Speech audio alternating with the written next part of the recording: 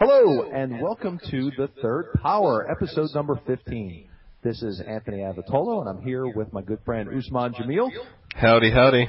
And today's topic, we're going to talk a little bit about cube organization. We're going to talk about how to keep track of all your sections, where do you put your cards, how do you classify everything, how do you balance it even?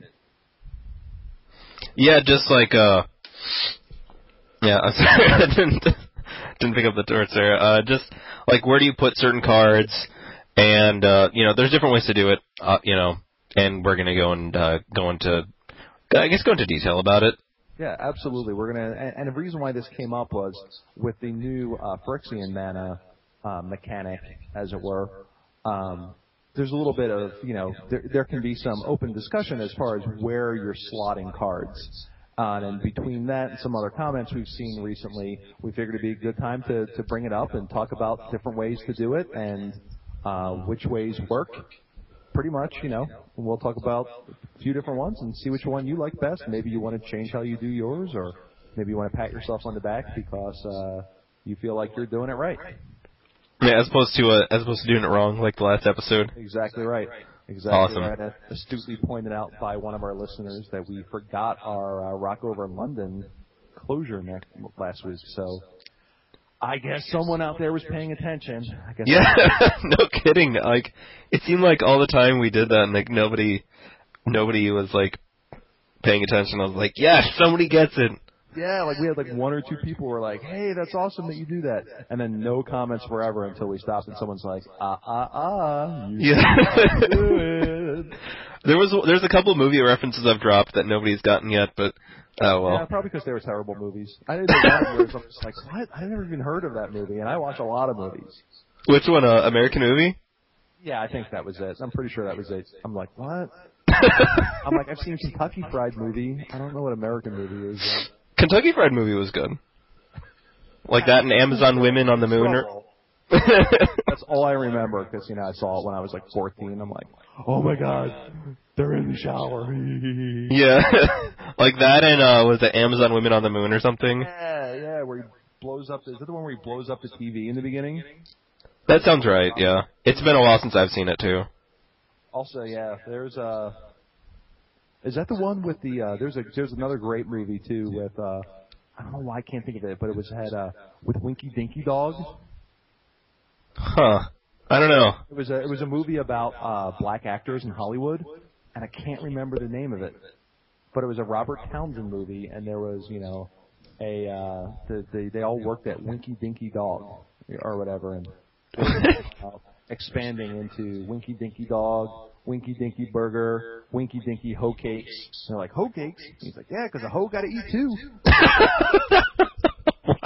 And now for the life of me now remember the name of this movie. We used to reference it all the time in high school.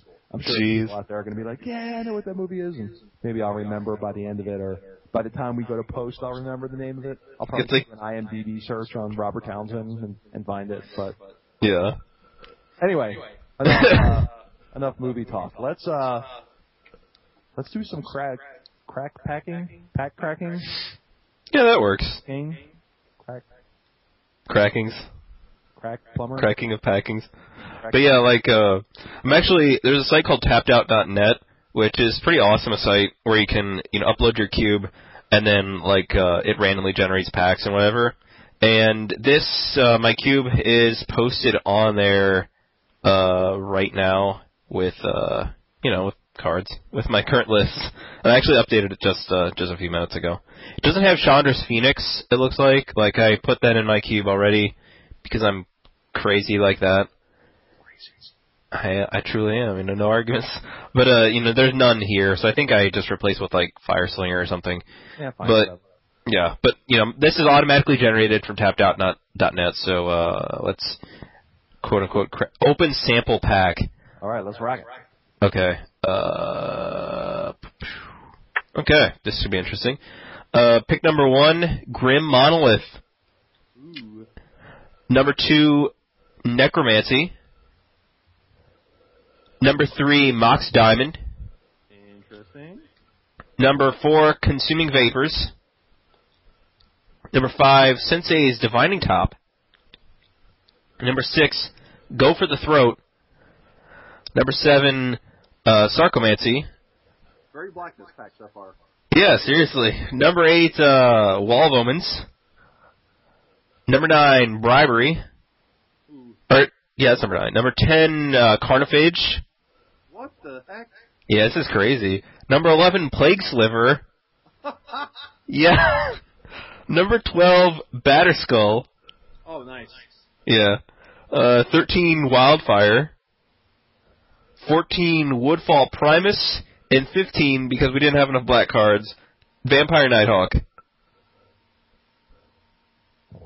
Holy crap, is this pack black? Yeah, no kidding. Wow. Yeah. I mean, this is as monocolored as I've seen a pack in a very long time. Yeah, and it's like it's all automatically generated, whatever. Wow. Yeah. Crazy. Well, I'm pretty sure I could see some value in maybe taking one of the black aggressive cards here and just planning on being able to get another one on the loop.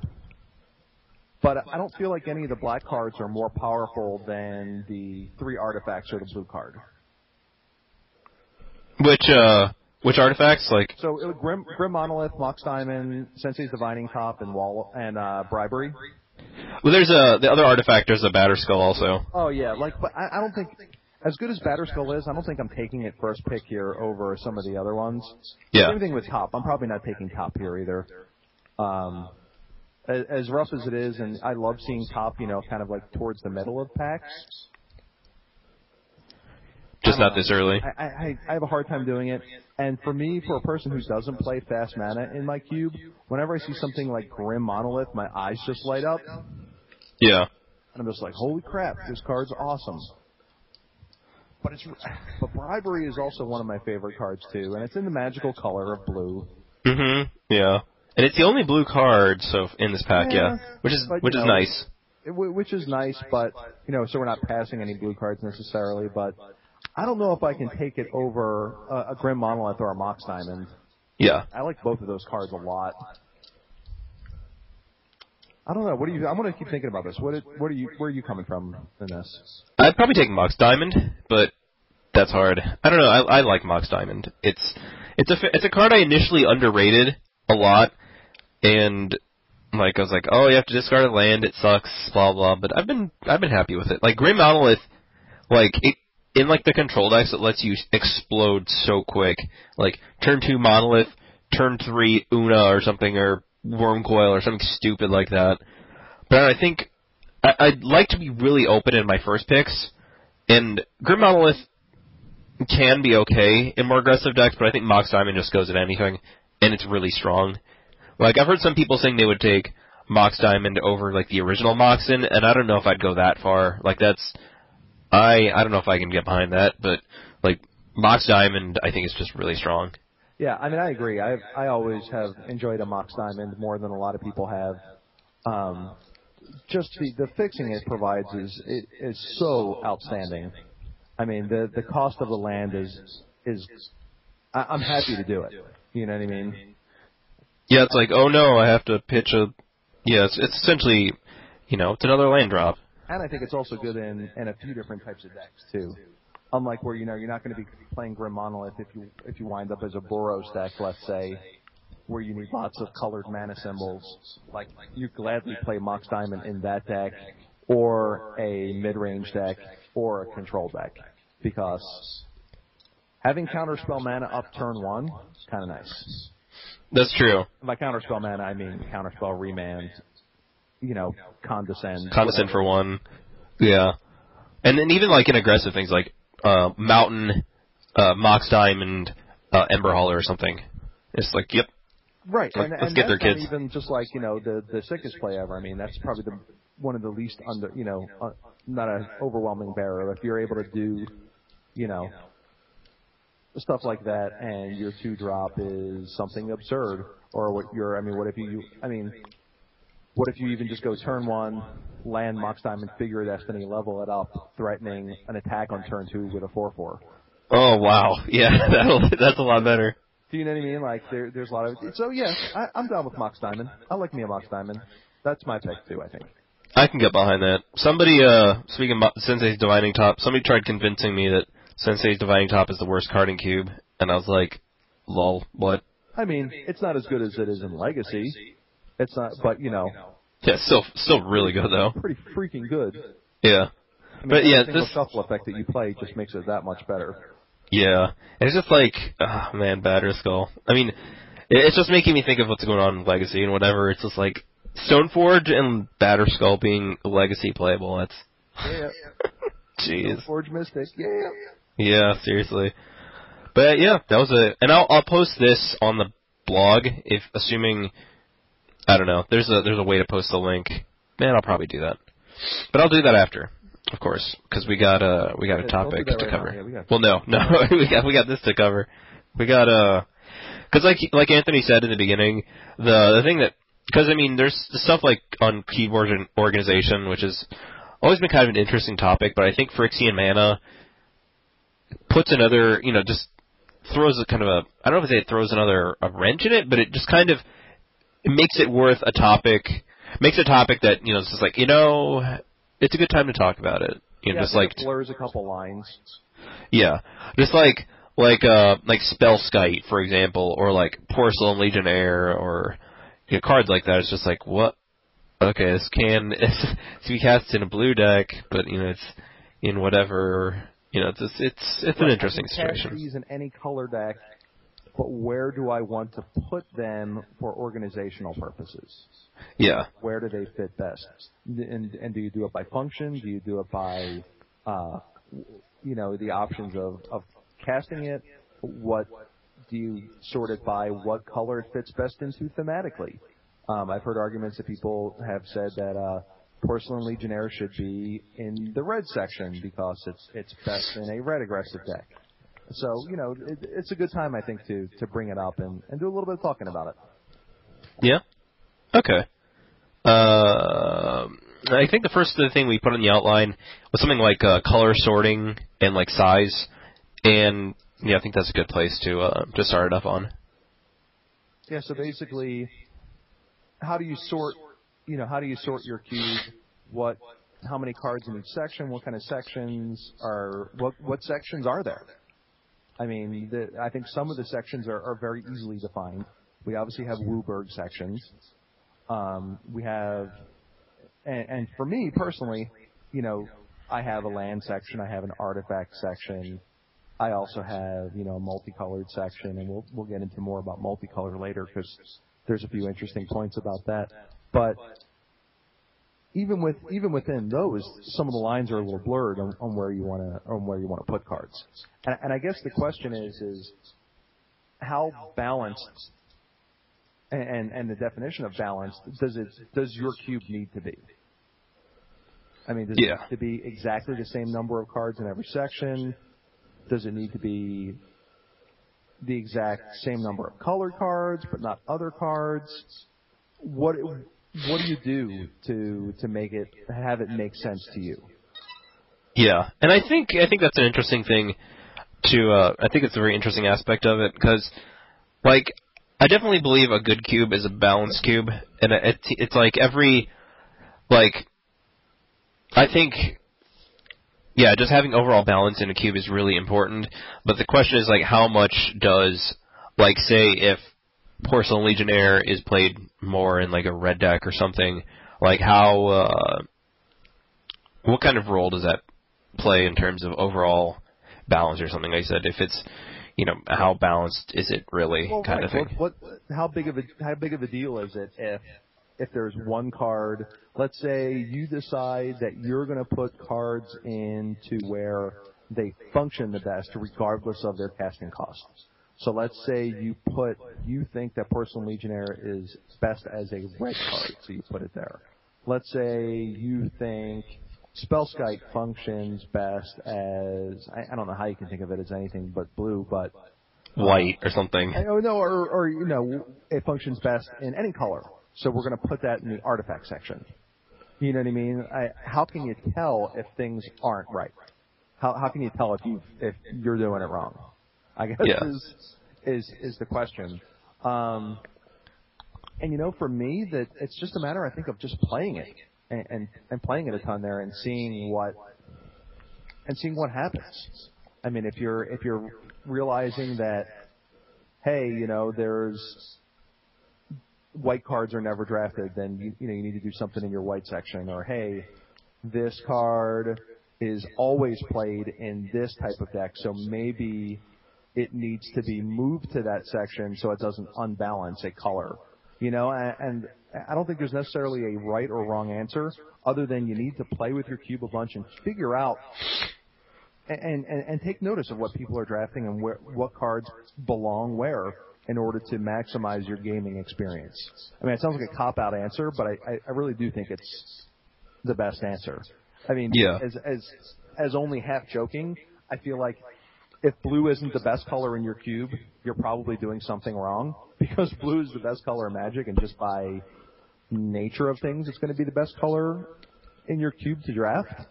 But it suffers from the problem that everybody knows it's the best color in Magic, so therefore it may be diluted.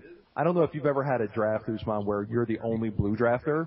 Yeah. You just have like the nut deck and you can't possibly lose to anything except for Mana Screw, and even not then sometimes. Or sometimes you get past the nut blue and you're just like, is there somebody in blue? It's kind of like wondering what's going on here?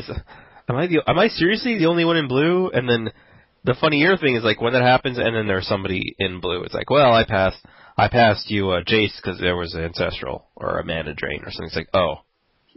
Yeah. Or even better, when someone just takes the second best blue card out of every pack and passes you the best one because their evaluations are off. Yeah. Dude, I sat behind you for 2 packs of my deck, way better than yours. Like, you took Condescend and passed me to Jace. Yeah. You took Serendib Efreet and passed me to Moloku. Or I don't know, but while trying to be the control deck or whatever, Yeah.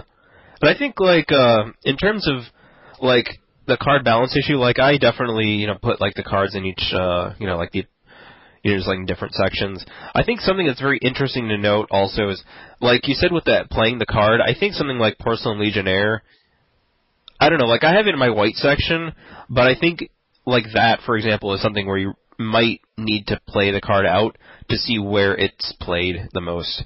Because let's say it's played most in red, what is that? You're just kind of playing with that and just stuff like that kind of thing. Well, and Porcelain Legionnaire, I think, is a special example because, to me, any single color aggressive deck wants that card. Yeah. So I almost feel like, and unfortunately I haven't picked up a foil copy yet, so it hasn't made it into my cube yet. Hint, hint, people. Send me a foil Porcelain Legionnaire. I have rares, but I can't find the stupid commons and uncommons. I feel like that is a card that you could convince me on some level that it's every color but blue. Yeah. So maybe, if you're finding that card is, even though it's got white in the mana cost, and it's classified in, you can easily classify it white because technically it's better in white because you have 2 ways to cast it instead of 1 way to cast it. Especially if, your opponent has bounce effects, or if, you're not going to be using that 3rd mana for anything and you'd rather just cast it for 3 mana because it doesn't matter. But I could be convinced that maybe that card, since it does fit in so many colors, maybe that card deserves to go in the artifact section instead, because it's really more like a 4-color card, even though it's not, like a Nephilim, where it's all 4 colors at the same time. Yeah. I feel like that's a card that could be any of those other 4 colors without too much reservation. But it's just a matter of how it's playing out for you guys, and the opportunity cost of having to cut a white card in order to get in your white section. For example, I think if let's say your white aggressive decks or your aggressive decks in general are struggling, I think it might be a nice balance thing to put it in your artifact section, so that way you're adding another aggressive card to your cube that's usable by all colors instead of maybe taking the spot of a white aggressive card. Does that make sense? Mm-hmm. There's another thing also I want to bring up on this also is whether you consider, and I think it's something like, not from the designer point, but more from the people who are drafting it kind of point of view, is, like, wherever you put Porcelain Legionnaire, it's like, say, you decide to put it in artifacts or a different section, or if you put it in white, like, from the people who are drafting it point of view, to them at least, it's not gonna, they're just gonna be like, oh, here's a Mr. Toilet. Am I gonna draft it or whatever? And I think that's something... Mr. Toilet. Hold on. You've never... Is this kind of like a... This is new to me. Now, this isn't rocket surgery, but... No. I have not heard Mr. Toilet yet. I mean, I understand porcelain. Yeah. But I have not heard that moniker yet. Mr. Toilet. Yep, it's Mr. Toilet. Huh. And by the way, I totally linked on Urban Dictionary the rocket surgery in the last episode. I know, I'm still not buying it. Just because some other blank film an insulting noun here. I don't want to get filtered here. Just because somebody else, some other rocket surgeon decided to put it on there, doesn't make you right. Okay. But yeah. But Mr. Toilet, like... A fondoozy. That's what a fondoozy? Yeah, it's a jacuzzi filled with fondue. Huh. A fondoozy. Wow, that seems like it would be hard to do. Yeah. Might be delicious, however. That might be. Might also be very, very warm. Yeah, and hard to clean up, I would guess. Hey, it's the cheese fondoozy. Anyway. Yeah, but yeah, just like myself back to Mr. Toilet. Sorry, back to Mr. Toilet. Yeah, but it's kind of like one of those things where, let's say a random person who's drafting your cube is like sees a Porcelain Legionnaire and sees Mr. Toilet, and they're like, well, where am I going to take this? It's kind of like I don't know. It just depends. Like, I mean, it's just not to get there's me snapping again. Like don't lose sight of what your drafters see, if that makes sense. Like, it seems like it can be very easy to just go, well, they'll realize that it's an artifact, or they'll realize that it's a white card, or they'll realize so-and-so, because the people who are drafting your cube, especially if it's just somebody who's never drafted your cube, and they're just going to be like, well, here's this, I'll draft it. They're not thinking in terms of, like, where does this fit in the grand scheme of things. It's just like, does this go in my deck? I don't know if that point really makes much sense or how much relevance that has, but it's something to keep in mind, because I think sometimes it can be easy to get caught up in those kinds of, like, higher level kind of things, if that makes sense. So what do you think then about you said about classifying it in other places? I'm not exactly sure, unless you have open discussions with the group, how much do they know about organization? Like, I can't imagine any of my, exception of one or two people who have ever played my cube, would, like, look at the card and ask me, hey, what section is this in? What are you considering this as? You know what I mean? I can't imagine any of the drafters doing that. They just want to play the card. But maybe they're constantly seeing it as a white card. Maybe it needs to be in white. I don't know. I'm just trying to think of what impact that could have. Well, I think it's kind of one of those things that's kind of similar to the point you were making earlier about, like, what does it matter if a few cards are askew? Like, can somebody really tell from that point of view?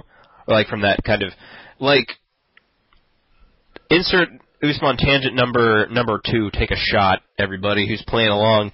It's kind of like in economics, there's two kind of branches. There's kind of like microeconomics and macroeconomics. And microeconomics kind of, I'm just going to not go too much into this. I'm not going to bore everybody too much.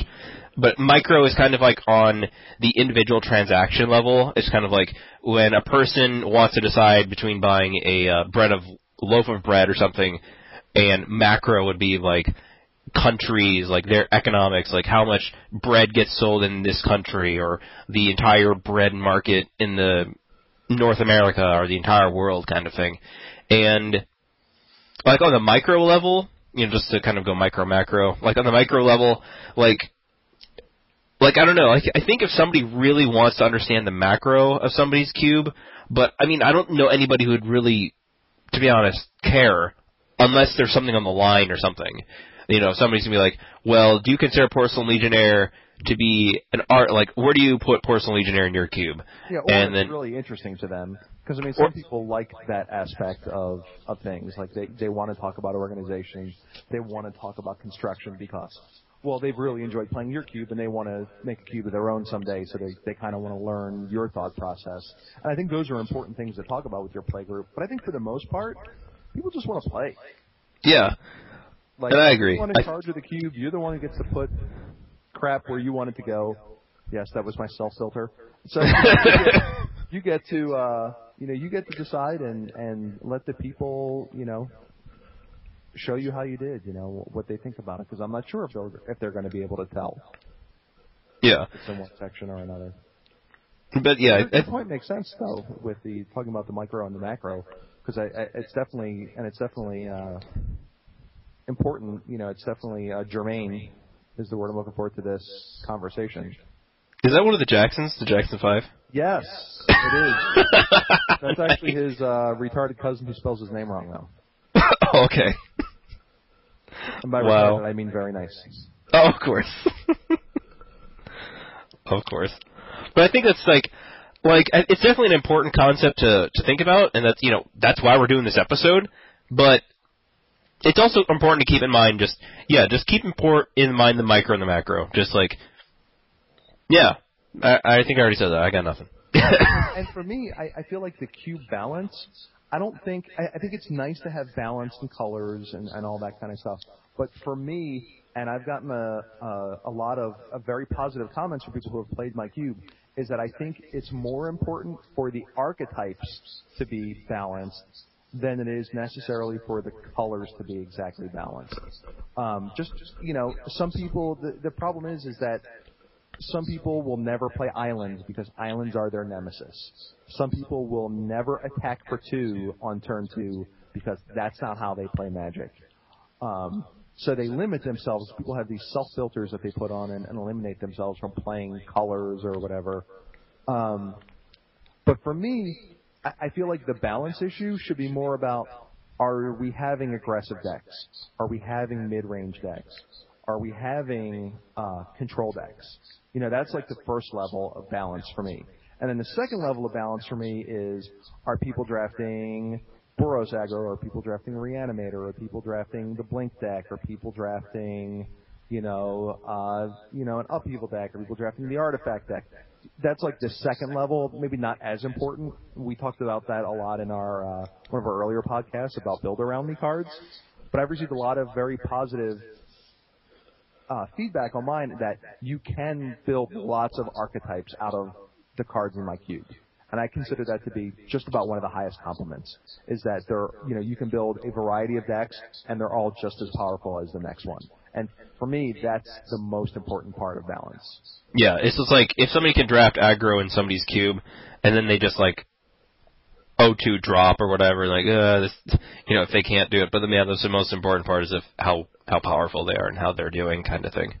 Right, and people, just like anything, people by nature can draft mid-range decks within closer percentages of correct than they can, I think, aggressive decks or control decks. I think people still have a tendency to put incorrect cards in their aggro decks and incorrect cards in their control decks. But I think people who and I don't want to make it seem like I'm saying mid-range is easy, because it's not necessarily that, but it's easier. It's kind of like the saxophone compared to like any other wind instrument. Like a flute or something? Designed to be, here's my tangent. The saxophone was designed to be an easy instrument. It was created and made the most recently. Its birth date was most recent. So, of course, it has, years and years and years of research and technology and all this other stuff coming into it. And it is very, very easy. I can teach I'm telling you, I can teach just about anybody to play the saxophone okay. Wow. Isn't it like, aren't the fingerings pretty close like the clarinet or something? They are. The fingerings operate in the same system as clarinet. The problem with clarinet is that when you go over the break and you have to use the register key, the fingerings change. Well, that's not because it's, it puts it up a tenth. But with saxophone, Literally, it's the same thing, and then your left thumb key is an octave key, so it's the same notes again. Oh, wow. Yeah, that does make it easier. All your fingers down, including your right pinky, C, and lifting them up one at a time from right to left. C, D, E, F, G, A, B. Middle finger on the left hand, C. You can push your left thumb down, start it all over again, and do the same fingerings right up.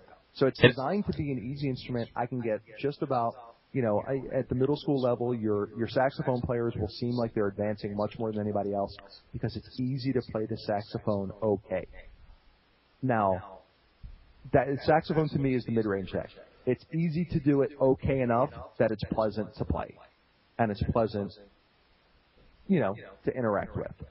To be honest, the control decks and the aggro decks, I think, are more like French horn or oboe, that are much more difficult to be okay at, and just have a much higher skill level involved to get to the point where you can be closer to perfection. It would take me a really long time to get a French horn or an oboe or bassoon or even a trombone player to a point where they're able to play things closer to 100%. Those are the aggro and the control decks. You can, there's still things people are going to do wrong. There's more to do wrong, I think, than there is in mid-range. That makes sense? I like that. Yeah. If you haven't played instruments, I guess it doesn't make any sense. But if you have, there are, as much as I hate to say it, the baritone or euphonium in the brass family is the easiest to play of the group. The saxophone in the woodwind family, easiest to play in the group. There are just certain instruments that are just easier to play. Cello is just, to me, the easiest in the group to sound okay on, just because it's and all of them are just kind of like middle of the road. Anybody can do it. I had a hard time playing trumpet when I was growing up because my facial structure is a bit on the large side. People have trouble playing tuba because their facial structure is a little on the small side. You know what I mean? It's all these things, but those instruments a lot of times go right down the middle and can touch the most amount of people's abilities to play them. And that's the way I feel mid-range decks are in Cube. It kind of feels that way too about classical guitar versus electric. Like if you know how guitar has like the struts and whatever. Like on the top side where you put your fingers on the struts and whatever. And frets? Frets. Oh, my bad. Yeah. And on the classical, you talking about the lines on the neck? Yeah. Yeah, those are the frets. Okay, but it just seems like on the classical guitar, like if you miss, like you want your finger like really close to the frets, and it just seems like if it's off by like a little bit, it'll sound like a beehive. It's buzzing so much. I know, like the electric, it seems so much more forgiving, and that's what kind of feels like too. It's like stand-up bass versus electric bass. Electric bass, you have frets, and you know where to put your fingers. Stand-up bass, good luck. You have So, more people are able to do it because you can, very easy to watch. Very easy to watch your fingers and say, oh, it needs to be here, and then there it is, and then it works. And then, instead of having to constantly listen, which is the thing that makes trombone hard, that, yeah, I can tell you where the positions are approximately, but to know where they are exactly, you're going to have to listen. It's a much more active thing instead of push your first two fingers down on your left hand, okay, and now push the thumb key, okay. Hey, I played a high A. Yeah, there you go. So, once again, on top of that, though, same thing with mid-range. Saxophone is very easy to play okay. It is very difficult to play excellent, to have a nice sound and be enjoyable to listen to. So, yeah. To be honest, honestly, I think aggro decks are harder to build, or at least I think they require more discipline than control decks. Like, I told you, I think I probably talked about on the podcast the guy who built a 4-creature control deck, one of which was Sarcomancy, because he's an idiot. But aside from that, his deck was fine. And that's the funny thing. It was like a blue-black control deck, and I think both his constructed and his limited ratings were like 1,400. And it was just like, it still didn't make a terrible control deck, aside from Sarcomancy, which is just idiocy, but the guy was an idiot, to put it very nicely. Well, hopefully you taught him, and now he's better. I don't know, not really. He kind of, I guess it could be another... about it and butthurt about it. Oh, I don't care about that. He's just like, he ended up getting banned from the store because he made a racial slur to somebody and didn't apologize. So the guy playing black creatures made a racial slur. Yeah. What is this world coming to? What a hypocrite. Yeah, no. Why wasn't he drafting White the whole time then? Yeah, no kidding.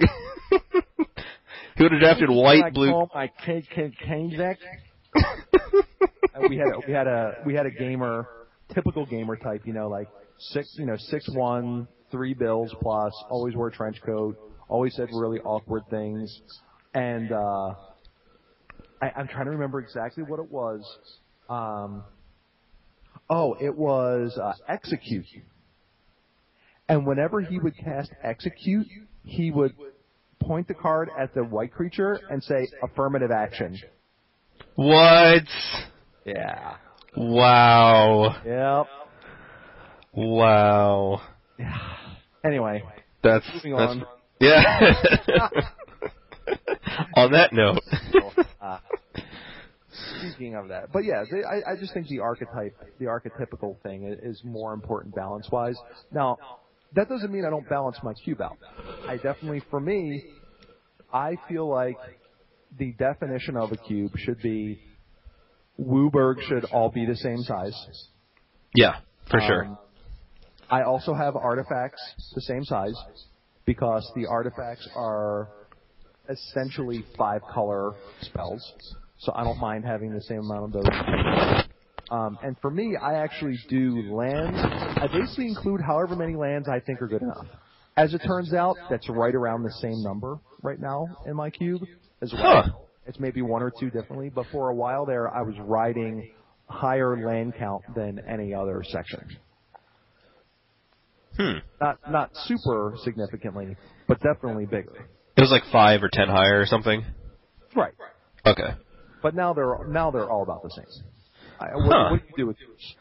I have mine kind of like in the like WUBRG is all the same, and then like we'll talk about it later, but there's like the guild thing, the guild system where you kind of essentially group mana producers and cards that perform like Vidalcan Shackles. I put it in blue because it performs best in blue kind of thing, but also stuff like Fairy Conclave in blue because it's for blue decks kind of thing, and then like a colorless section for essentially 5-color lands and artifacts and 5-color lands and then artifacts essentially, non-color aligned artifacts, and then the guild, and then that's pretty much it.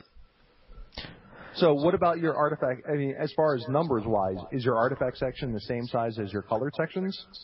I believe last I checked, I haven't checked it in a while, but I think my individual sections, my WUBRG is at 61 each, and I think my artifacts are at 60, or the colorless section's at 60, and multicolor is at 85. Yeah, we'll deal with the multicolor stuff here in a minute too, because I think it deserves its own discussion. So, but let me ask you this: is your intent for the artifact/colorless section to be the same as your WUBRG sections? Not really, no. Or is it like how I do with my lands that however many I feel are good enough are in there? Yeah, I think that's about what I did. It was kind of like I ended up changing from more of a traditional kind of system to a more that guild thing, and then it just ended up being what it was, and I was like, oh, okay. It's the same as... If you're doing that guild system, I guess that would skew things a bit. Because if you're using the guild system, and I promise, guys, if you don't know what this is, we'll be getting to it in just a second.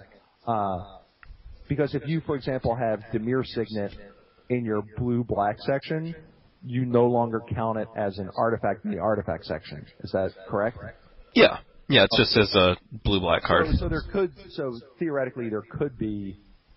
Or there probably are more artifact cards in your cube than there are WUBRG cards. Probably, yeah. I could... Because if you have 61 in WUBRG and 60 in artifact that are non-guild inclusive, then I imagine any ones in guild would push it over the top. Then. Well, it also counts the lands, and there's like 10 of the lands in there, and then there's additionally... So the same issue would exist with your land section. How many lands do you have, non-guild lands, do you run if your other sections are 61? I think right now in the guild there's 10. Like there's non-guild lands. Uh, non-guild section lands. I think there's like some of the World Wake Manlands, like the blue World Wake Manlands. I think you're misunderstanding my question. How many? So you have your lands that you include in your guild section. Yeah. Now, how many lands? What is your land count of other lands, the ones that are not included in those guild sections? 10 in the whatever the colorless section, and then I think there's Fairy Conclave, Treetop Village, Barbarian Ring, and Volrath Stronghold. Right, but there has to be a ton more, right? Like Strip Mine, Wasteland, Rashad Port. Oh yeah, there's 10 in the colorless. Yeah. I mean, fetches, I imagine, are going to be. I mean, do you include your fetches in your guild system? Yeah, in the same the Polluted Delta is in okay. Dimir, but there's how many okay, it's cool. So you have the single colored lands then not in, and then all your colorless lands not in the guild section. Do you know what the number is of how many of those lands are not in the guild sections? Well, there's 10 in the colorless, and then there's Treetop. Okay. Fairy so like 14, 15 then. Yeah, that sounds right. Okay, I was just misunderstanding what you were saying then, so I'm an idiot. That's cool. Oh, I mean, I don't know what the hell I'm saying most of the time. I phrase stuff very weirdly. Okay, so basically you don't necessarily have a land section per se, because it's only like 15-1. It just happens to be folded into the guild system that you use. Yeah, there's no. I mean, I could check on Tapped Out, and that's another nice thing about Tapped Out. I'm not paid by them or anything. I'm just gushing, but a nice thing is they section off each section, artifacts, instants, whatever, and lands and whatever. But actually, the site is running slowly. Okay, total. I was curious. I didn't realize you ran fetches and all that stuff inside of the guilds as well. Mm-hmm. Looks like I have 51 lands. Okay, 51 total? Yeah. Okay. All right. There we go. Cool. The more you know. We talked enough about this guild stuff.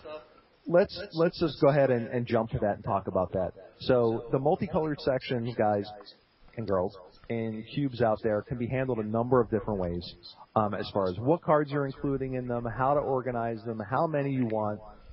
There are schools of thought where people say, I think gold cards dilute the draft because people are always going as last pick. There are people who say there's a reason, these cards are more powerful because they are harder to cast. That's the whole point of them being two different colors, is that they're more powerful than their monocolored counterparts. And in order to organize those and balance those, there's a couple of different ways to do it. One that's had I don't want to say renaissance, but it's probably been birthed in the past year or two. I'm not exactly sure when it came around, is what has been known as the guild guild classification, guild system. And what this is based off of is it's based off of the Ravnica block guilds. So each two-color combination has its own guild. So red-white, Boros, blue-white, Azorius, so forth and so on. And what people do, and Usman's going to tell you more about it because he's a big proponent of it, is you group cards according to their function within that guild. Do I have it pretty much right on so far? Yeah. Okay, well, keep going. Talk a little bit more about what kind of cards you're putting in there and basically how it works. Okay. And that's pretty much it. All the cards that are color aligned, go according to a certain guild, color pair, are grouped according to. And I think Dimir, for example, blue-black, for example, I'm running Psychotog, Una, Queen of the Fae, Shadow Mage Infiltrator, Dimir Signet, Creeping Tar Pit, and then the three, pretty much the holy trinity of lands. I've run in pretty much everything. The original duel, Underground Sea, the Ravnica duel, Watery Grave, and the Fetchland, Polluted Delta. And those three are essentially just in all of the pairs, but the other five, or however many the extras are, just kind of by whatever. And to contrast that, for example, it's essentially to have each color pair go according to what it does best. And say something like green-black has Spirit Monger, Maelstrom Pulse, Putrid Leech, Putrefy, Pernicious Deed, and then the land trio, because its best cards are in multicolor kind of thing. Okay, and that's kind of... And I think this... Correct me if I'm wrong here. Sorry to interrupt. No worries. But I think this came into play because of... Or at least it coincided with it in my mind, of talking about the removal of signets from cubes. Because some people felt like, for example, the Boros signet is just really crappy in traditional Boros decks and is only good for control decks, mid-range decks that are trying to splash other colors. And they didn't want to have that card be a part of the identity of red-white. Yeah, it just felt like Boros Signet, for example, would the slot that it holds would be much better used for in the archetype with something else, like say the red-white filter land or the pain land, or right. Another multicolor card, or and something that maybe you don't run the cycle of that is better for the archetype. Now, for me, if I were to do that, I think I would prefer to have the red-white pain land in there. Yeah, that's what I'm running. Because the traditional Boros deck wants access to as many colored mana symbols of the two types as possible. Yeah, especially. And that's why I'm running that one in white-red, is because you just want to hit your mana really quick, and damage is I don't care about taking damage. It's turn 1 Goblin Guide, turn 2 Knight, turn 3 Mirran Crusader or something like that, some kind of start like that. Where if you're taking damage, that's fine. It's I don't care. I'm just gonna win. Or that kind of thing. So basically, you're able, through the guild system, you're able to. It's basically a way to justify not including complete cycles based on their identity within the guild. Yeah, that sounds right. And I think the removal of signets, like you said earlier, I think that had a good part in it, because it allows people to run the signets in the pairs that they do well in, essentially the blue ones. The blue ones are the ones I'm running, Azorius, Dimir, Simic, and Izzet. And the others just aren't really that. Black-white, arguably I could put in, but I just, I'm running the filter instead. And the others I think are kind of iffy, but I think the blue signets for sure are the best signets. They get the most main play. But I think also the black-white filter seems like the most insane in the filter lands, because unlike the Boros Guild where you want red and white mana on turn 1, it seems like you want to have double black and double white on turn 3 in the black-white in a black-white deck a lot. Yeah, or even to have the filter. Because there's so many double white and double black. Right. It's Skin Rendered, Wrath of God, a Johnny Goldmane, Liliana Vess, those kind of things where you want to make sure you hit. Paladin and back, Vampire Nighthawk. Yeah, and so forth and so on. It isn't necessarily a deck design mistake when that happens. Someone might be like, "Oh, well, you built it wrong. You're an idiot." It's well, it's not necessarily the case. It's just it's a thing you want to watch out for, but I think the most powerful black-white decks have those kind of awkward mana situations, and it's just about mitigating those mana things.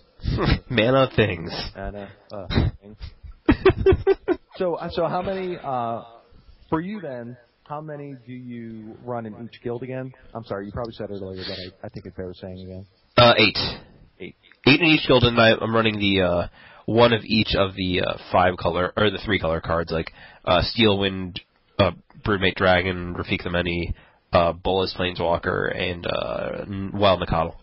So one of each shard, basically. Yeah, because I think a lot of the original cubes, and I think a lot of the ideas first kind of happened, all the original cubes had all the sections at the same size. It's just because I remember when Erwin was talking about his cube on the Magic Show, he kind of built it based on the original one, and it was just each section had the same size. It was Wooburg, everything else was the same, and then 10 edition or 5, and then the tricolor, the tricolor cards including like the wedge cards, like Intet and whatever, and just and I was like, I am not including these wedge cards. A lot of them are just horrible. Like if you're running the blue red green wedge card, it's like you essentially have Intet versus Guided Passage, and I'm never happy to run. Super awkward.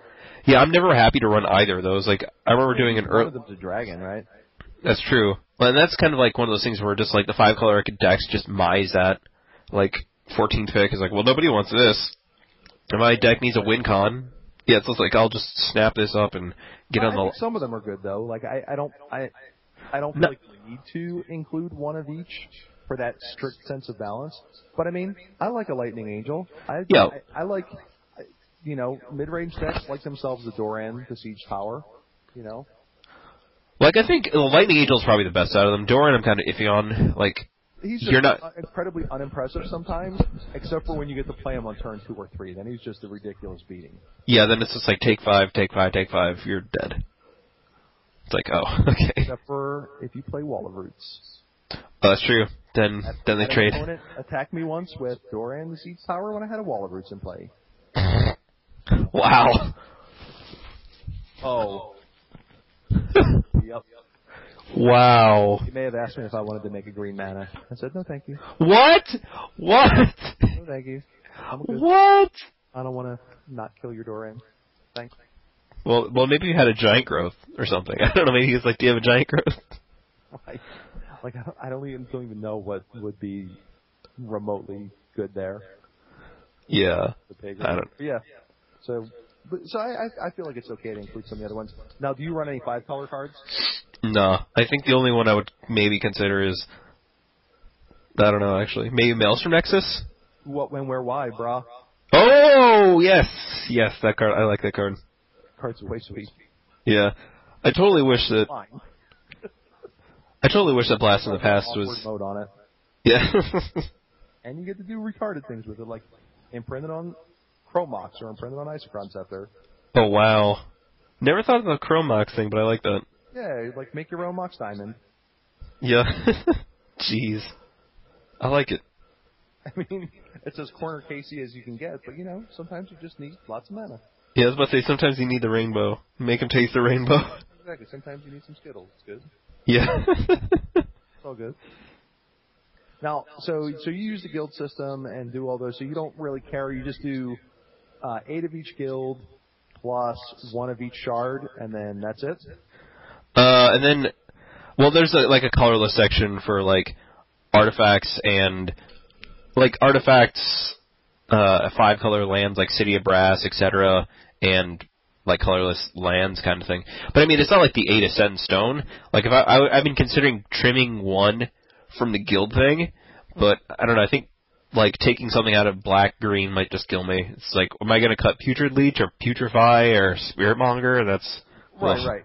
It seems to be at that point where it's that nice balance of colors. Now, I'm sure if you made your cube larger, those sections would increase.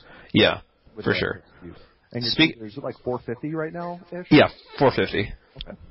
And by the way, speaking of which, I've been trying that. What's that guy that looks like Spock?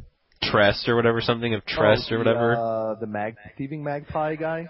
Yeah, the Magpie Lord. I like that guy's been good in my cube. Like I've tried it as my 4th Simic card, and I've been very happy with it. So how many cards have you been drawing on average with him? Because obviously you just play him pre-combat and then bash and draw some cards, right? Yeah, I'd say I don't know, maybe a couple, 2 or 3. I mean, seems good enough, right? If you're consistently drawing multiple cards with him, I mean, except for, I guess, against red decks, I guess you might not, but... Yeah, then it's bzz. You're like, hey, nice bear. Yeah. But it's it's especially good in, if you Green Temple, and, in those decks where, you essentially, you have, the blue-green guys that attack for, maybe not 2, but attack for early beats, and just, turn 1 thing, turn 2 thing, turn 3 play that guy, bash, then that's really nice. I mean, it seems nuts, too. I mean, obviously, once again, this is a best-case scenario type thing. But it's intoxicating to think of attacking with your Trigun Predator and, +2ing on CA. Yeah, that's true. Oh, and I'll draw a card, thanks. Like, Yeah. That seems insane to me. It also seems like it's going to be a really nice splash. With Lore Scale Coatl, he gets bigger Oh, that's true. after combat. Oh my god. Yeah, he'll get even more huge. I also think he's probably going to... He seems like he's also going to be a nice splash, like in the red-green, red-green splash blue or something. So I haven't had... Splash for a Psy Blast and that guy to try to get a little bit of extra reach by drawing some cards. Yeah. Well, I was going to say, like, maybe him, like a Time Walk or an Ancestral or... Oh, yeah, or those. Factor Fiction, yeah, or something like that. Yeah, whatever. I mean... Yeah. Sure. I always default to not thinking of those kinds of cards because I'm like, or you could play a Char, a blue Char, and you're like, or you can play Ancestral, idiot. I'm like, okay. Wasn't going like that, but... Sorry. But yeah, it's definitely a card I've been happy with so far.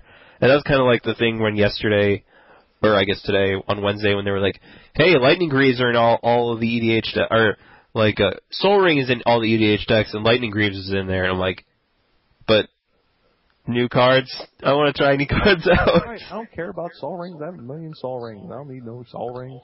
Yeah. I mean, then again, I'm also old and been playing forever, so... I don't actually... I used to have a Soul Ring, and then I sold it. I have I think like a revised Soul Ring, an unlimited Soul Ring, the old Judge promo Soul Ring, which is the art, but just the, the nice Ring of Fire. The Mark Teaden one? Yeah. Nice. That's a nice one. Had a From the Vault. I don't even like the From the Vault art very much. The Teaden one looks so much cooler to me. Yeah. But okay, so that's how you do yours. The way I do mine, just so you guys know, is I actually just do my multicolored sections straight up. So if a card has green and red in the casting cost, then the green and red section. I'm more about playing cycles of things. The guild system for me, while I do see that obviously it's very useful. And it makes a lot of sense. It gives you, like I said, an easy way to break cycles. For me, I kind of like having cycles of cards in there. I like having 10 signets. I like having 10 bounce lands. 10 this, 10 that. 5 of these, 5 of these. You know what I mean? Like, hey, 5 Worldwake Man lands, 5 of these, 5 of these. I kind of like doing that. I feel to me that's and we'll talk more about being a little more of a purist later, but I kind of just like having full sets of things. Now, the only one I broke a while ago was the Time Spiral lands cycle, the future ones. Mm-hmm. Because, even though they were a cycle, they're really not. They're obviously all part of different cycles. So I felt like it was okay for me to take them all out except for the green-white one. Yeah. And I was okay once other things came out. Once Creeping Tar Pit came out, it was like, who needs a River of Tears? Like, yeah. Screw this card. I wish there... I would have even done it before then, but... Yeah. I wish there was, like, a full cycle of the Horizon Canopy lands. Yeah, that would be awesome. I can imagine, like, one of them, like, shocking somebody, or, like the I don't know, the red-green one doing... I don't know. I can't even imagine what the other ones do. Maybe we'll see them someday. Oh, I was just thinking if they all sacked a draw card. Oh, I guess that could be it, too. That would be pretty sweet. But I like that, like the other one being like a super barbarian ring kind of thing. Except for I guess they would have to do... I think you're right in that the drawing card thing is probably what they all do. But I feel like green-white is the color combination least likely to draw a card. So yeah. Have to draw a card. Maybe the black-white one is... Or the blue-white one is least likely to giant growth. So maybe it's a giant growth. The black-green one is the least likely to be a shock. So it's a shock. I don't know. I would like it. I don't want to speculate on future things that have no impact on what we're talking about now. But I'm sure you're right with the draw card thing. But anyway, going back to cycles, I like kind of having all the cycles in there. So, my 10 signets are part of my artifact section. I like having a land section. So, all my duels, all my shocks, all my fetches are all just part of the land section. And it makes it easier for me to look at it that way. Now, as far as the multicolor cards, I do 6 per section. I had it at 5 for a really, really long time, and then there were just way too many of the color pairs that really wanted a 6 card to me. Some that are stronger than others, like green, white. I mean, I could probably run 8 of them. Yeah, I was about to say there's so many of those. Now, but I felt like with 5, I was leaving too many awesome ones that I wanted to play with out. And at 6, there's a couple of fringe ones that I don't necessarily like a whole lot, but I'm hoping we'll get some more action in the future. Is Spock, do you think, going to be one of them? Yeah, I mean, that could very easily replace, I have Snake Form as my last blue-green card right now. And I'm sure this guy is way more powerful than Snake Form. I mean, I like Snake Form because there's not a whole lot of tricks, combat tricks in the cube. It's all just removal. You know what I mean? There's very few combat tricks like pump spells. Yeah, like I'll attack with my Kokusho. Right. Exactly, and that's why I do like that, because it can get you out of those kinds of situations, because you're like, this Kokusho is going to kill me this turn, or in 2 turns, and as it turns out, you just actually have an out to it, because 1, you're not getting hit for 5, 2, you're not getting hit for 5 when it dies either. Yeah. So you're not getting 10 or whatever, so while I do like that card, I am sure this other guy is just going to be much more powerful, especially if he's drawing you on average 2 to 3 cards before he dies. And it would be a testing type thing. And it's also going to be are they going to print it in foil thing for me or not, too. Just get it autographed. I mean, I guess. I can get someone awesome to alter it for me. Well, I mean, you're running, like, pre-foil cards, right? Like, random Weatherlight card or something. Yeah, I mean, there are cards that are definitely non-foil in there just because they've never been available. But, I guess you find ways to do it. I just feel like it would be a shame for them to print those cards for a format where foiling is so important to people and not print them in foil at some point. Yeah. Like, I don't know. I really want... I think it's funny. I almost never refer to it as its real name. I usually call it, like, Magpie Lord or Spock. Never. Magpie Guy. Yeah, Magpie Guy. Yeah. Or, Norbert Lord. Yeah. Like, as soon as it happened, I'm just like, man, they should have had, like, a reference to Norbert. Like, and he almost was going to go to Indy, and if he did, I was like, I'm making a proxy and you're signing it. He's like, and he would have been like, okay. Well. I do them straight up. I do include 1 card of each guild. Well, not guild, shard. There's 1 card of each shard. I do play whatever wedge cards I feel are good enough. So I play, Lightning Angel and Doran the Explorer. Siege Tower. And I also run a couple of other cards that could technically fit in those, but you know what? I like them, so I'm not limiting myself. I feel like the guild system can kind of gives you ways to exclude cards from your cube, where I kind of want to find ways to include cards in my cube. Mm-hmm. I don't want, the guild system I feel like is a rational, completely rational way to find ways to eliminate cards from your cube, where I'm kind of like the United States of old, like, hey, send us your awesome cards that don't fit into any other classification, because I also run Hit Run as well as Crime Punishment. Oh, nice. Both of those cards have really proven themselves. Granted, you're hitting more than you're running. Almost. But still. You're punishing usually, I think, more than you're criming, but not as much. The difference isn't as high. But those cards, technically, one would be Doran and one would be Broodmage. Jund. Right. Yeah. But I still want to run Doran and Broodmage Dragon. So I just throw them in there. And then, of course, I want to run the 1/5 color card, which is who, what, when, where, why. Yeah. So it's awesome, and mediocre. I don't remember which one is the mediocre one. Honestly, I don't remember. It's the white one. The one that gains X life? What? Maybe it's what? Who? What? It's either who or what. I think who is maybe the creature. I don't know. Without the card in front of me, and I refuse to look at it. So, Oh, I was about to say, I'm just looking it up right now. It's one of the top left corner ones. It's one of the halves. The gain life? It's one of the 8 cards. Yeah. Yeah, who is the one that target player gains X life? It's an instant, which is at least useful. Yeah, I mean, I guess. Burn you out. I'm alive.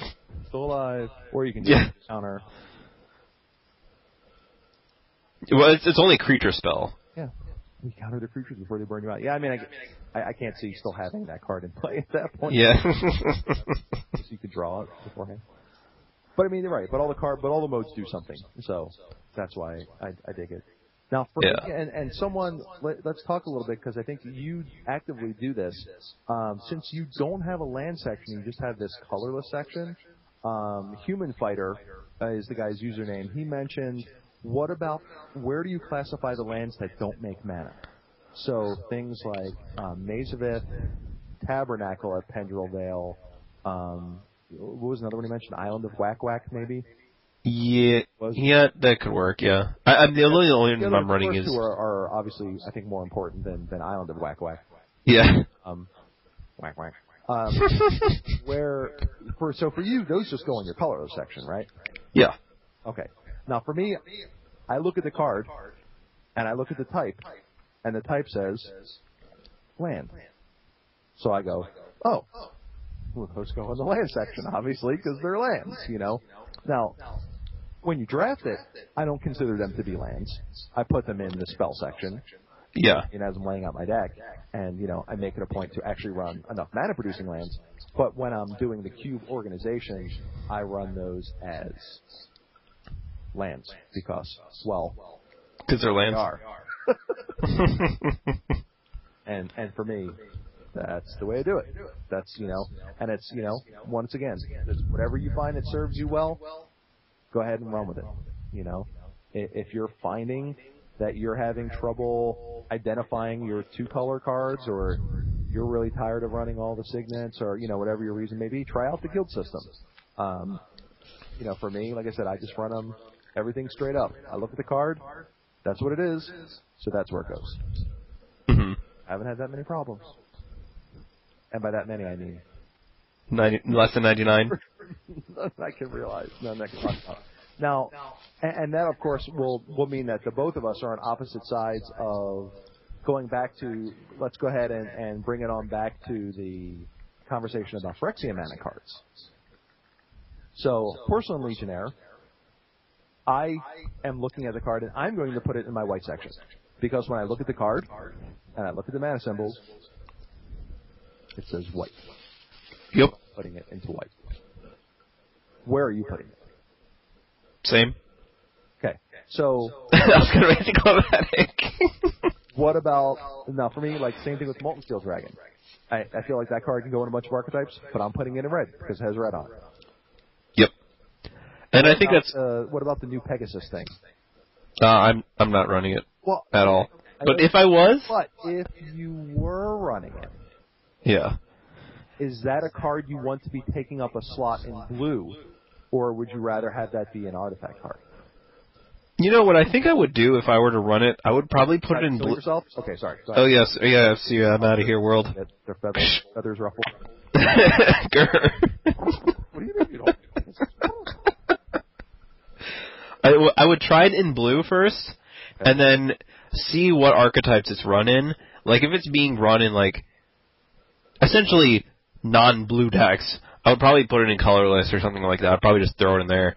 Like, for example, like Porcelain Legionnaire, I think it kind of gets at the meaning of the guild system is with, I guess it is more with, like, Crystal Shard, Vidalcan Shackles, and stuff like that, where you can play it as a like Mr. Toilet, you can play as a 2-mana 3/1 first striker, but there are times when you'll want to play it as a 3-mana thing, whereas in, you know, with, like, the average Spinethopter deck, you'll probably just want to play it as a 2-mana 2/1, and despite the fact you can play it as a 3-mana 2/1 flyer, which, you know, obviously isn't the greatest in terms of mana efficiency, like, what, you know, how many blue decks are going to run it, if that makes sense?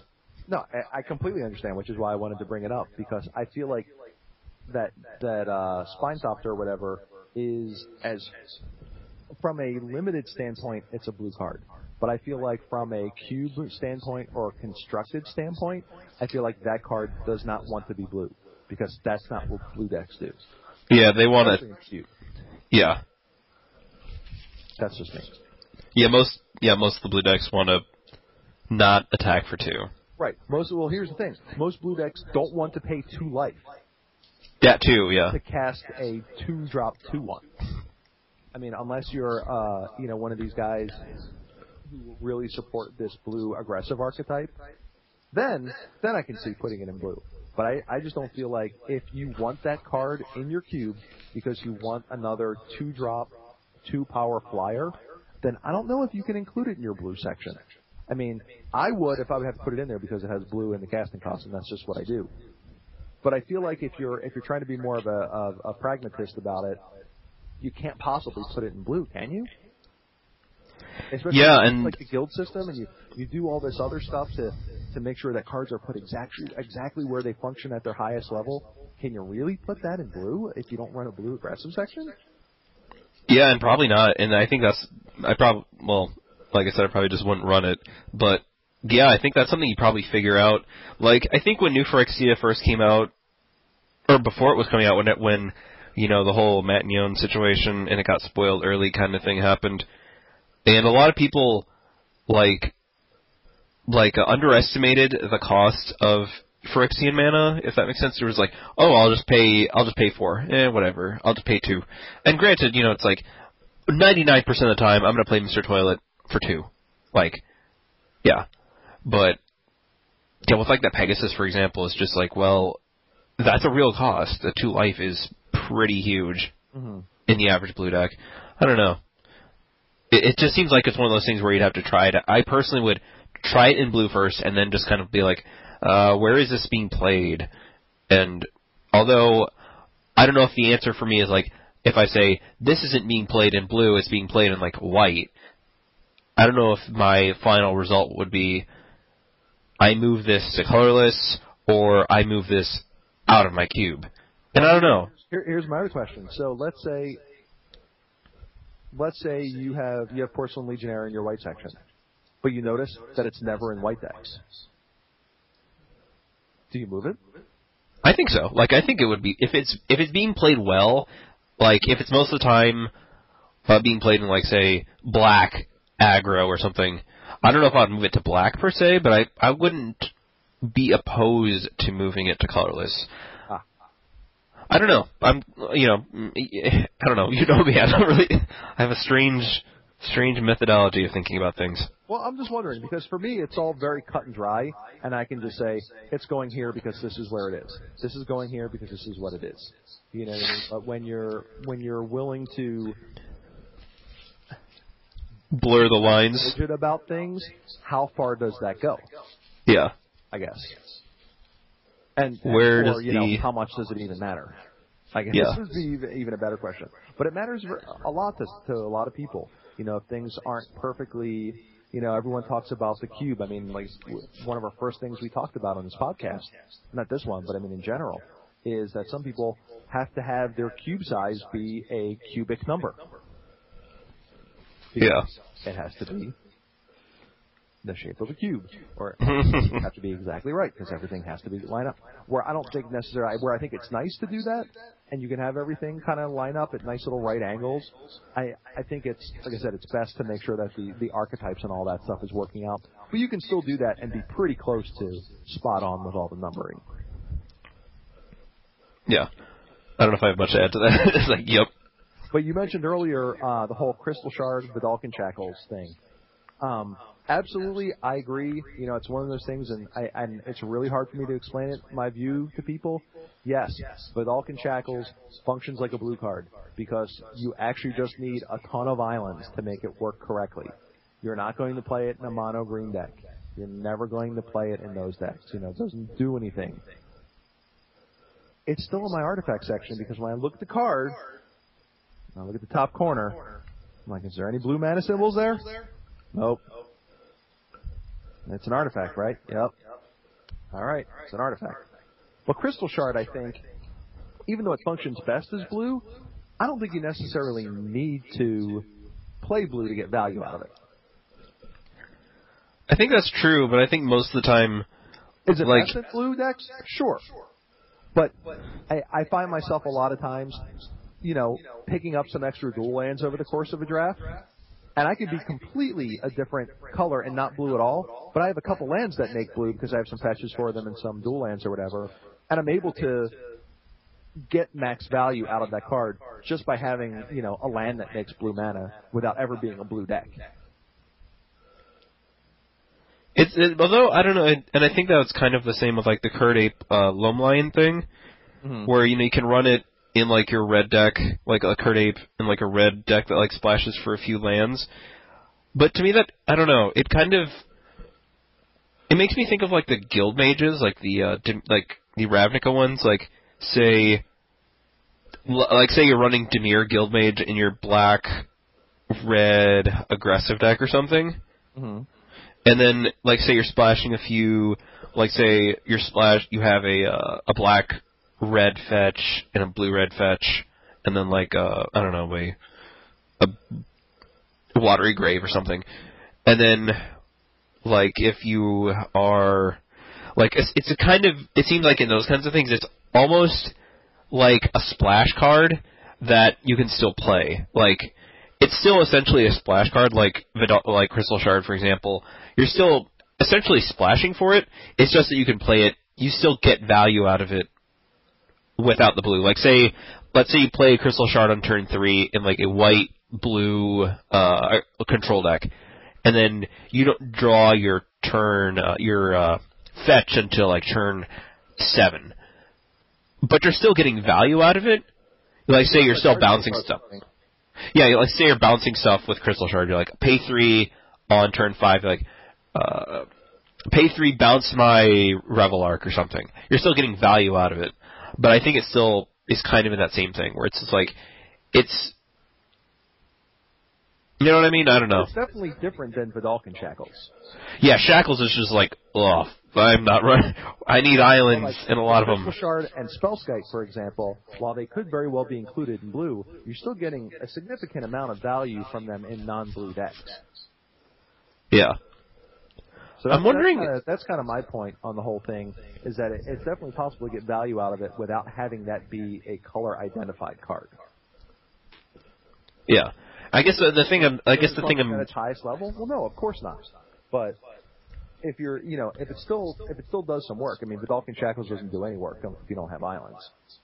But, you can be a 3-color mid-range deck that, let's say, you have a bunch of 5-color lands. If you're one of the people who play Vivids and things like that. Like, if you have a 5C mana base, that could support a 5C deck, but you're only 3 colors, you can definitely, like, I guess what you're saying, splash for the blue, and you're still getting an effect, and it's not really costing you a whole heck of a lot in the long run. Whereas you can't, if you run Vidalcan Shackles in your non-island deck, well... Yeah. Then you're doing something wrong. Right. Like, well, I need a card that I can tinker away. Oh, wait, Tinker's blue, too. Darn it! Can't even use that argument. But, you need something to weld. One of those, right. I need a welding target. But, it's just one of those things where I think those are a little different. And same thing with, Curd Ape Loam Lion, To me, man, I look at those cards, and there's a red in the top corner, so it's in red. I look at Loam Lion, it's white in the top corner. Play white. Someone plays Anarchy. Yeah, Loam Lion dies. Can't slay a Loam Lion. Play a Curd Ape. You can execute the Loam Lion. Yeah, you can definitely. It can be the target of affirmative action. Did everybody else think that guy was awkward? By the way, of course, he has about 1 billion insulting nicknames, including like I'm trying to think of them. Let's see, Beer Nuts. Are there like? Well, I don't want to say. I obviously don't want to say his name. There were a couple alliterative things with his name, but like I think Beer Nuts might have been Big Dumb. Big Dumb? That's like something I would come up with. He wrote a tournament report for a website one time, and it's literally like I can't even describe to you how incredibly awkward Have you ever watched one of these talent shows and the person gets up there and starts talking, and you just know that a train wreck is about to happen? Yeah. Because you're like, there's not a chance in where that this is going to end well for anybody. And you know it's coming, and you're just like, oh my God, I can't look away because this is going to be horrific. That was the tournament report. I mean, like a train going off the rails. Like a translator to try to figure out what was being said. And it was published on some website. I don't think I could find it to include it in the show notes, but if I can, I will. Well, if you didn't you say you wanted to keep his name? Like, if you do, I mean, wouldn't that kind of reveal his identity? It has his name on it. I mean. Oh, okay. Yeah. But the other thing too is I could also just copy the text and post it somewhere where you guys can see it without his name on it. There we go. And screenshot it and put a photo bucket or something like that and just black out the name. Yeah. But I don't know, man. Is there any other stuff you want to talk about as far as classifying the cube? Obviously, your sections are going to have to change with the size of your cube. I'm sure that makes sense. But, you have to make sure you adjust your non-Wooburg sections accordingly. Yeah, I mean, there's room, like, you don't have to, it's pretty flexible. I think either way is flexible, whether you're going to a more traditional kind of thing or, like, a guild kind of thing. I think, like, obviously Wooburg should all be the same. Like, there are some cubes that have, like, more blue cards than all the other cards, and that just seems like a kid who doesn't want to eat vegetables and just wants to eat cake for dinner or something. It doesn't make that sense because he doesn't want to cut more blue cards. But it's like, I think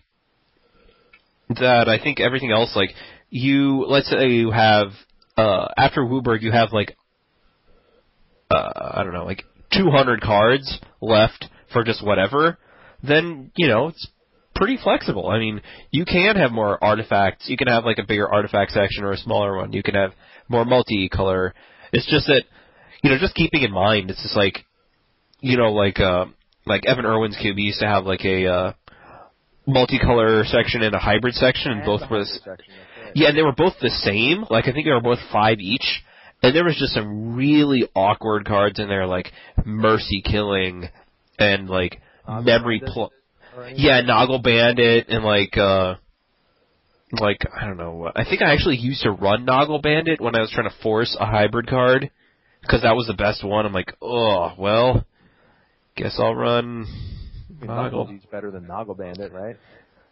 Probably, honestly, it's probably better for those decks. Like, it's probably better for blue-red, and then like maybe Noggle Bandit's is like playable in more stuff. But and then again, it's just like, is it going to make the final 40 of many decks? And that's kind of the thing to think. It's only good when you can stick the blue-red enchantment on it. Oh, wow. Yeah, the Clout or whatever. Yeah. Yeah, that was like the nut deck in like that when there's Pauper. Blue-red all the time. In the full block, you just forced mono-red. But I remember doing like triple Eventide drafts and just red. Like literally, it was just like, oh look, blue-red Mimic, blue-red. Yeah, Mimic. Clout, Clout. Every once in a while you get like a Hatchet Bully or like Spike the Hatchet Bully. Yeah, deck was stupid. Those formats are horrible. Oh, hey, look, the Wither Burn spell. We'll take that one too. Oh, look, yeah. Flame Jab. We did it. You know what I mean? Flame Jab was so awesome. Just kill all their mimics. Yeah. And all your mimics were untouchable because of Clout. Yeah. I really hated that format. Ormo dudes. I liked it. Probably because I didn't lose very many matches. Yeah, that would do it. Blue-red all the time. I just like triple small set traps though, because I'm a masochist and I like figuring them out. Yeah. Figuring out how to break them. Mostly stupid stuff. Like forcing wizards in triple Morning Tide draft. Huh. That was fun. Well, what was that, like the Merfolk? Like you go Merfolk Wizards or something? Yep, and you have like the Merfolk guy that all your wizards come into play with extra counters on them. And oh, yeah, and you could like... tables. Yeah. Yeah, that was the only thing is too is everybody would try to jam up the rogue deck. Did that work? Yeah, I mean, if you had Una's blackguards, it did. Oh, yeah, that guy was nuts. But, whatever. Yeah. Topic. Anyway. That's all good. Well, if you guys have any questions about organizational type stuff that we didn't go over, by all means, hit us up. Hit us up in the forum on MTG Cast. Hit us up in the forum on MTG Salvation. Hit us up on my Twitter, which is Anthony42. Hit us up on Usman's Twitter, which is Usman the Rad. Hit us up on Usman's website, which is I'd rather be cubing.wordpress.com. Hit us up at our email address, which is mtgthethirdpower@gmail.com. We try to get back to we've been a little slow on getting back to some of those emails because I think we both assume that the other person is checking them. Yeah. I'm sure Usman checked it, in the past couple days. I'm sure Anthony checked it in the past. Yeah. So we send us a question like, "Oh my God, I need to know what's going on for something." And we're like, "Yeah, I'm sure we'll get to it." Yeah. But I think, guys, hopefully this cast is going to go up soon before this weekend because this weekend, June 3rd through 5th, we're going to be at the Star City Games Invitational in Indianapolis, Indiana, and we're going to be cubing a bunch and gaming a bunch, and I think there's even some plans maybe for a little surprise too while we're there. Oh snap! Oh, is it like under wraps? Definitely make sure if you're going to the Indianapolis, definitely make sure you come by and come by and see us. If you like the show, let us know. If you don't like the show, tell us to let us know that too. But maybe you'll just lie and tell us that you like the show. Yeah. If they don't like the show, why are they this deep in? Like. And the other thing too, what's the other reason people want to see us? Oh, I finally got back the business cards, the Moloku ones that Inkwell Looter did, with like I posted it I think on the blog. I think I talked about it, but I wanted to kind of, I don't know why, because I posted, I'm like, hey, Inkwell Looter's making us things, and I was like, hey, let's keep it under wraps. I'm like, that doesn't make sense. But anyway, got those finally done, and yeah, they're all snazzy and stuff. They're pretty awesome. I mean, pick up some Moloku tokens for your cube. Yeah, because there's no play with them and give them to some other people. It's got our info in the back. Get some more people. If you know people who love cubing, I'm sure you guys do too. That's why you're listening. But give them to other people who love cubing too, so they can take a listen as well. Yeah, and I think like one thing I just wanted to say just on the whole guild thing or whatever. It's just like, or the multicolor thing or anything. I think it's all about just, like in the grand scheme of things, just keeping your cube organized. Like I like the guild system just because it seems like it makes things at their most optimal. Like you said, like Legionnaire is optimal and best played in white decks or whatever. But it's just overall, just thinking in terms of micro and macro and whatnot, and just overall thinking of your overall cube vision and all that fun stuff. Just, keep your cube balanced, keep it awesome. Rock it out. Yeah, that's the big thing. You want to make sure overall, in the grand scheme of things, guys, it's your cube. You can do whatever you want with it, especially if your play group likes it. Make sure to talk to those guys. Make sure you know what they're doing. But you know what? If it's playing the way you want it to play, if you're having fun with it, and everybody else is having fun with it, then it's got to be right. Right? Yeah. Definitely. Only so far. If you bring about your Dragon Cube, but I'm okay. I don't need to draft Haymaker cards time and time. Yeah. Sure, you can. Everybody's got their own opinions on what is perfect and what is awesome. But you know what? If it works for you, that's awesome. However, we found these methods to work a bit better than just throwing a bunch of cards that you like into a box and going at it. So. Yeah, definitely. And another thing, like, I guess that's about it. I was gonna say, if you see some brown guy if you see some brown guy in either a Star City shirt or a Heavy Metal shirt, it's probably me. So I guess say hey. It could be Ollie. It could be. I don't know if he's a metal fan though, honestly. Yeah, it's true, but he'll have a Star City shirt on likely. Oh, okay. I will. The NASCAR Star City shirt. No, it kind of does, yeah. I always feel like everybody's a bunch of like stock cars going around the room. Big Star City shirts on. Yeah. But yeah, like, definitely, if you... and like, yeah, I was about to say, and the NTG mob stickers, kind of like with the logos they have on the NASCAR cars. Yeah, kind of like that, I guess. But yeah, if you see either of us, like, or if you see us, like, cubing, if you see a bunch of people cubing, it's probably us. And be like, hey, I hate your show. Give us some Moloku tokens. I'll be like, okay, cool. Right. I'm sorry you don't like the show. Here, give these to other people so they will listen and not like the show too. Yeah, spread the hate or whatever. Kind of. Yeah. That works. Well, I guess there is only one more thing to actually do here. Yeah, there is one last thing that we didn't do last time. Rock over London, rock on Chicago. Invasion. Fight the enemy, join the coalition. Talk to you guys this weekend. Hope to see you then. See y'all whenever. Peace. See ya.